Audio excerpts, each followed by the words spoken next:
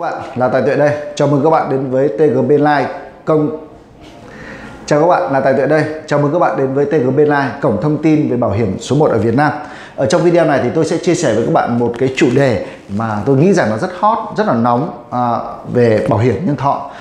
Chúng ta biết rằng là bảo hiểm nhân thọ là một sản phẩm vô cùng là ý nghĩa. Nó giúp cho chúng ta có thể bảo vệ cho chúng ta trước những rủi ro về mặt tài chính. Nhớ là trước những rủi ro mặt tài chính thôi nhé, chứ bảo hiểm không có thể là giúp cho chúng ta để tránh khỏi là ốm đau, tránh khỏi bệnh tật, tránh khỏi tai nạn đâu. Chúng ta không thể tránh được những cái rủi ro như vậy, nhưng chúng ta có thể tránh được những rủi ro về mặt tài chính. Nếu như không may những rủi ro bất ngờ kia xảy ra thì việc tài chính của chúng ta sẽ không có vấn đề gì cả. Nhưng mà tại sao chúng ta biết rằng là sản phẩm ý nghĩa, vô cùng ý nghĩa như vậy, nhưng lại chúng ta lại không tham gia? Rất là nhiều người lại từ chối nó vì trong đầu chúng ta bao giờ có khái niệm là bảo hiểm là lừa đảo, đúng không? Tôi tin rằng là bạn cũng giống như rất nhiều người khác, giống như tôi thậm chí trước đây, đó là vẫn có cái nghĩ rằng là bảo hiểm là lừa đảo. Vậy thì hôm nay chúng ta sẽ cùng nhau làm việc với nhau, tìm hiểu xem vậy thì thực sự là bảo hiểm có lừa đảo hay không nhé. Thứ nhất, tôi hỏi bạn một câu rằng là nếu như bạn cho rằng là bảo hiểm có lừa đảo thì không có gì sai cả. Vì có rất nhiều người ngoài kia cũng đang nghĩ như bạn, cho rằng là bảo hiểm là lừa đảo. Vậy thì tại sao chúng ta lại ý nghĩ như vậy? Vì sao vậy? Vì phần lớn là chúng ta nghe người này nói, nghe người kia nói. Chúng ta có những cái tình trạng là người này người kia nói, hoặc báo chí, truyền thông đưa tin một cái công ty, một cái sự việc là một cái người nào đấy tham gia bảo hiểm nhân thọ, nhưng sau khi mà có sự kiện bảo hiểm nhân thọ xảy ra bị từ chối không được chi trả. Ví dụ như khi chúng ta tham gia mua hợp đồng bảo hiểm nhân thọ, chúng ta kỳ vọng là nếu như không may mà rủi ro xảy ra thì chúng ta sẽ được chi trả, đúng nào? Nhưng mà thực tế khi mà rủi ro xảy ra thì chúng ta lại không được chi trả. Và lúc đấy chúng ta sẽ cho rằng bảo hiểm nhân thọ như vậy là lừa đảo. Nhưng thực tế vậy thì chúng ta sẽ phân tích kỹ hơn chút nào. Vậy thì thực sự là có bảo hiểm nhân thọ có lừa đảo hay không? Xét về mặt pháp lý thì tôi chắc chắn với bạn một lần nữa rằng là không có một công ty bảo hiểm nhân thọ nào lừa đảo cả. Vì nếu như lừa đảo thì nó không thể nào tồn tại một cái ngành nghề hơn 400 năm được, đúng nào? Không có một cái ngành nghề nào lừa đảo. Mà phần lớn là chúng ta hiểu là cái khái niệm lừa đảo là người ta dùng vào khi nào? Phần lớn người ta dùng để lừa những cái người mà có trình độ rất là thấp, đúng nào? Ở những cái vùng quê, hoặc là những cái người mà ham cái nọ ham cái kia. Nhưng tại sao ở Mỹ, ở Nhật, ở Singapore là những nước quốc gia vô cùng phát triển thì bảo hiểm nhân thọ lại phát triển như vậy?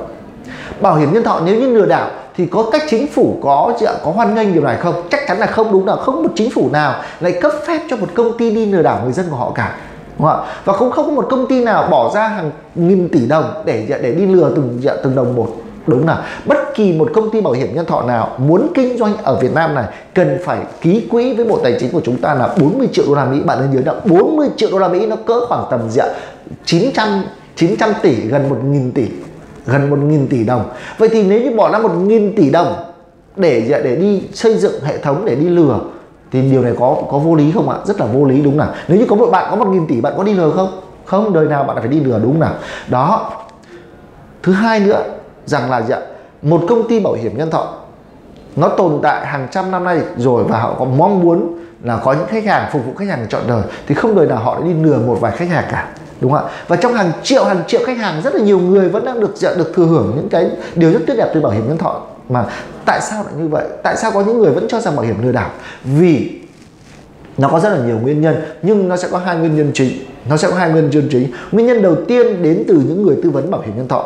Nguyên nhân thứ hai đến từ chính những người mua bảo hiểm nhân thọ. Đối với người mua bảo hiểm nhân thọ thì thực sự là cái nguyên nhân này nó phụ thuộc vào cái vấn đề là về trình độ dân trí, về vấn đề là về thói quen.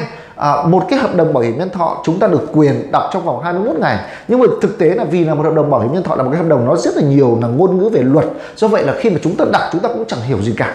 Chúng ta đọc chúng ta cũng chẳng hiểu. Chúng ta có 21 ngày nhưng thực tế là chúng ta cũng không hiểu kỹ để chúng ta đọc là rốt cuộc là quyền lợi chúng ta là gì và nghĩa vụ chúng ta là gì, đúng không ạ? Do vậy là khi mà chúng ta sẽ phụ thuộc toàn bộ cái hợp đồng đó đối với lại người tư vấn.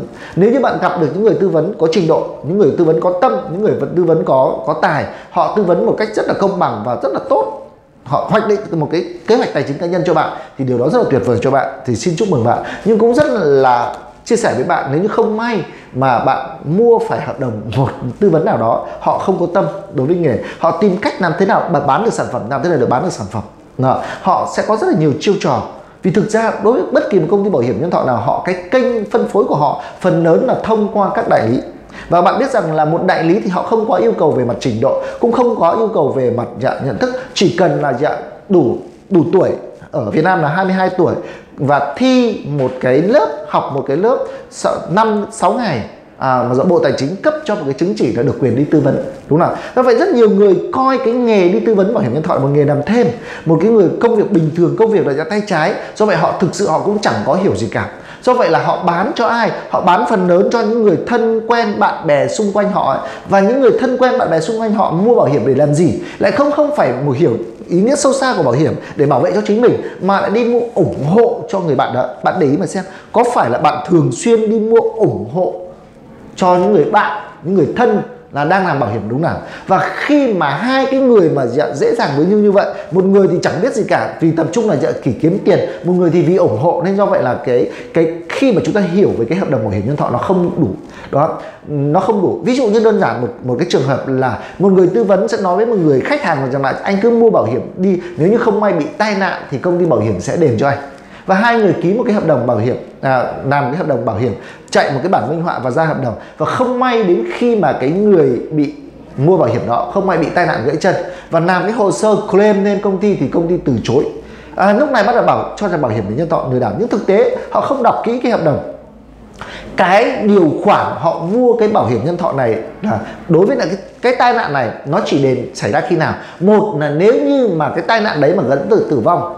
Hai là nếu như cái tai nạn đấy mà dẫn tới thương tật toàn bộ vĩnh viễn thì hợp đồng đấy mới có hiệu lực. Ở đây trong trường hợp mới chỉ gãy một cái chân thôi, nó chưa gây ra hai cái trường hợp kia. Do vậy là công ty bảo hiểm người ta từ chối thanh toán. Đây là hoàn đúng về mặt hợp đồng ký kết giữa hai bên.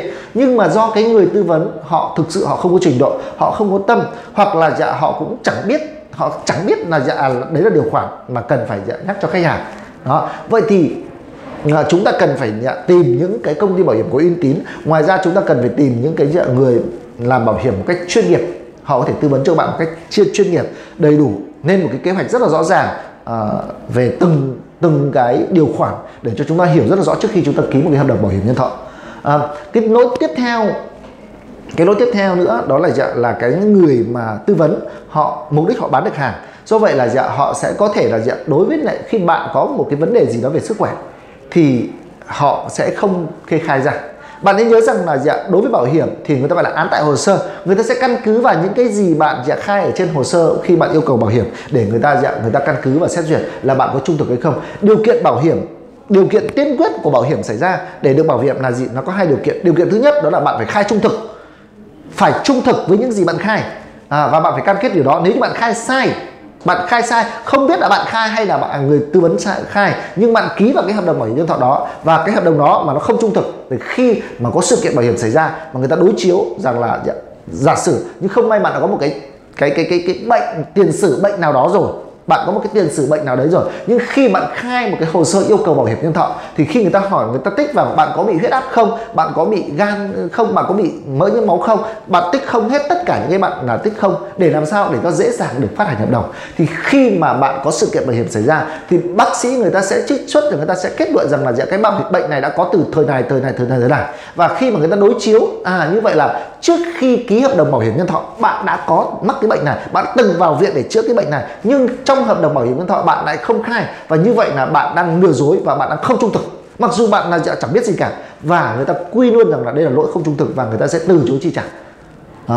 Trường hợp thứ hai người ta sẽ không chi trả, đó là đóng phí. Bạn cần phải đóng phí đầy đủ. Nếu như trong trường hợp bạn đóng phí quý thì đến hàng quý bạn phải đóng, vì nếu như trong vòng 60 ngày kể từ lúc mà bạn không đóng, bạn đến hạn bạn đóng phí mà bạn không đóng nữa thì cái hợp đồng nó sẽ bị vô hiệu, nó sẽ bị mất hiệu lực. Do vậy là nếu bạn tham gia bảo hiểm nhân thọ, bạn cần nhớ giúp tôi hai cái tiêu chí. Tiêu chí thứ nhất, một đó là bạn cần phải khai trung thực. Tiêu chí thứ hai đó là bạn cần phải đóng phí đầy đủ. Đó. Và không có cái chuyện là bạn quên được đâu, vì công ty bảo hiểm người ta sẽ sử dụng email, người ta sử dụng tin nhắn, rồi các tư vấn người ta sẽ gọi điện cho bạn để nhắc bạn đóng phí. Không có chuyện rằng bạn sẽ quên, bạn sẽ không biết đóng phí. Bạn đừng đưa cái lý do đấy ra. Bạn chỉ cần là bạn muốn đóng phí thôi, bạn cam kết đóng phí thôi thì sẽ có tư vấn, người ta sẽ gọi cho bạn, công ty người ta sẽ nhắc nhở bạn đến lịch đóng phí rồi, và bạn chỉ cần làm hai điều này thôi thì không bao giờ công ty bảo hiểm không chi trả cho bạn nếu như không may rủi ro xảy ra. Và xin chào và hẹn gặp lại các bạn. Chúc bạn luôn luôn khỏe và may mắn, không bao giờ phải sử dụng đến những cái quyền lợi chi trả trước của hợp đồng bảo hiểm. Bạn mua bảo hiểm nhân thọ và để mục đích để bảo vệ, và tôi chúc bạn là khi bạn có hợp đồng bảo hiểm nhân thọ, cái hợp đồng đấy sẽ được đáo hạn và bạn sẽ nhận một khoản tiền về, và trong cả quá trình đó bạn sẽ không phải sử dụng đến những cái quyền lợi của bảo hiểm nhân thọ. Xin chào và hẹn gặp lại các bạn.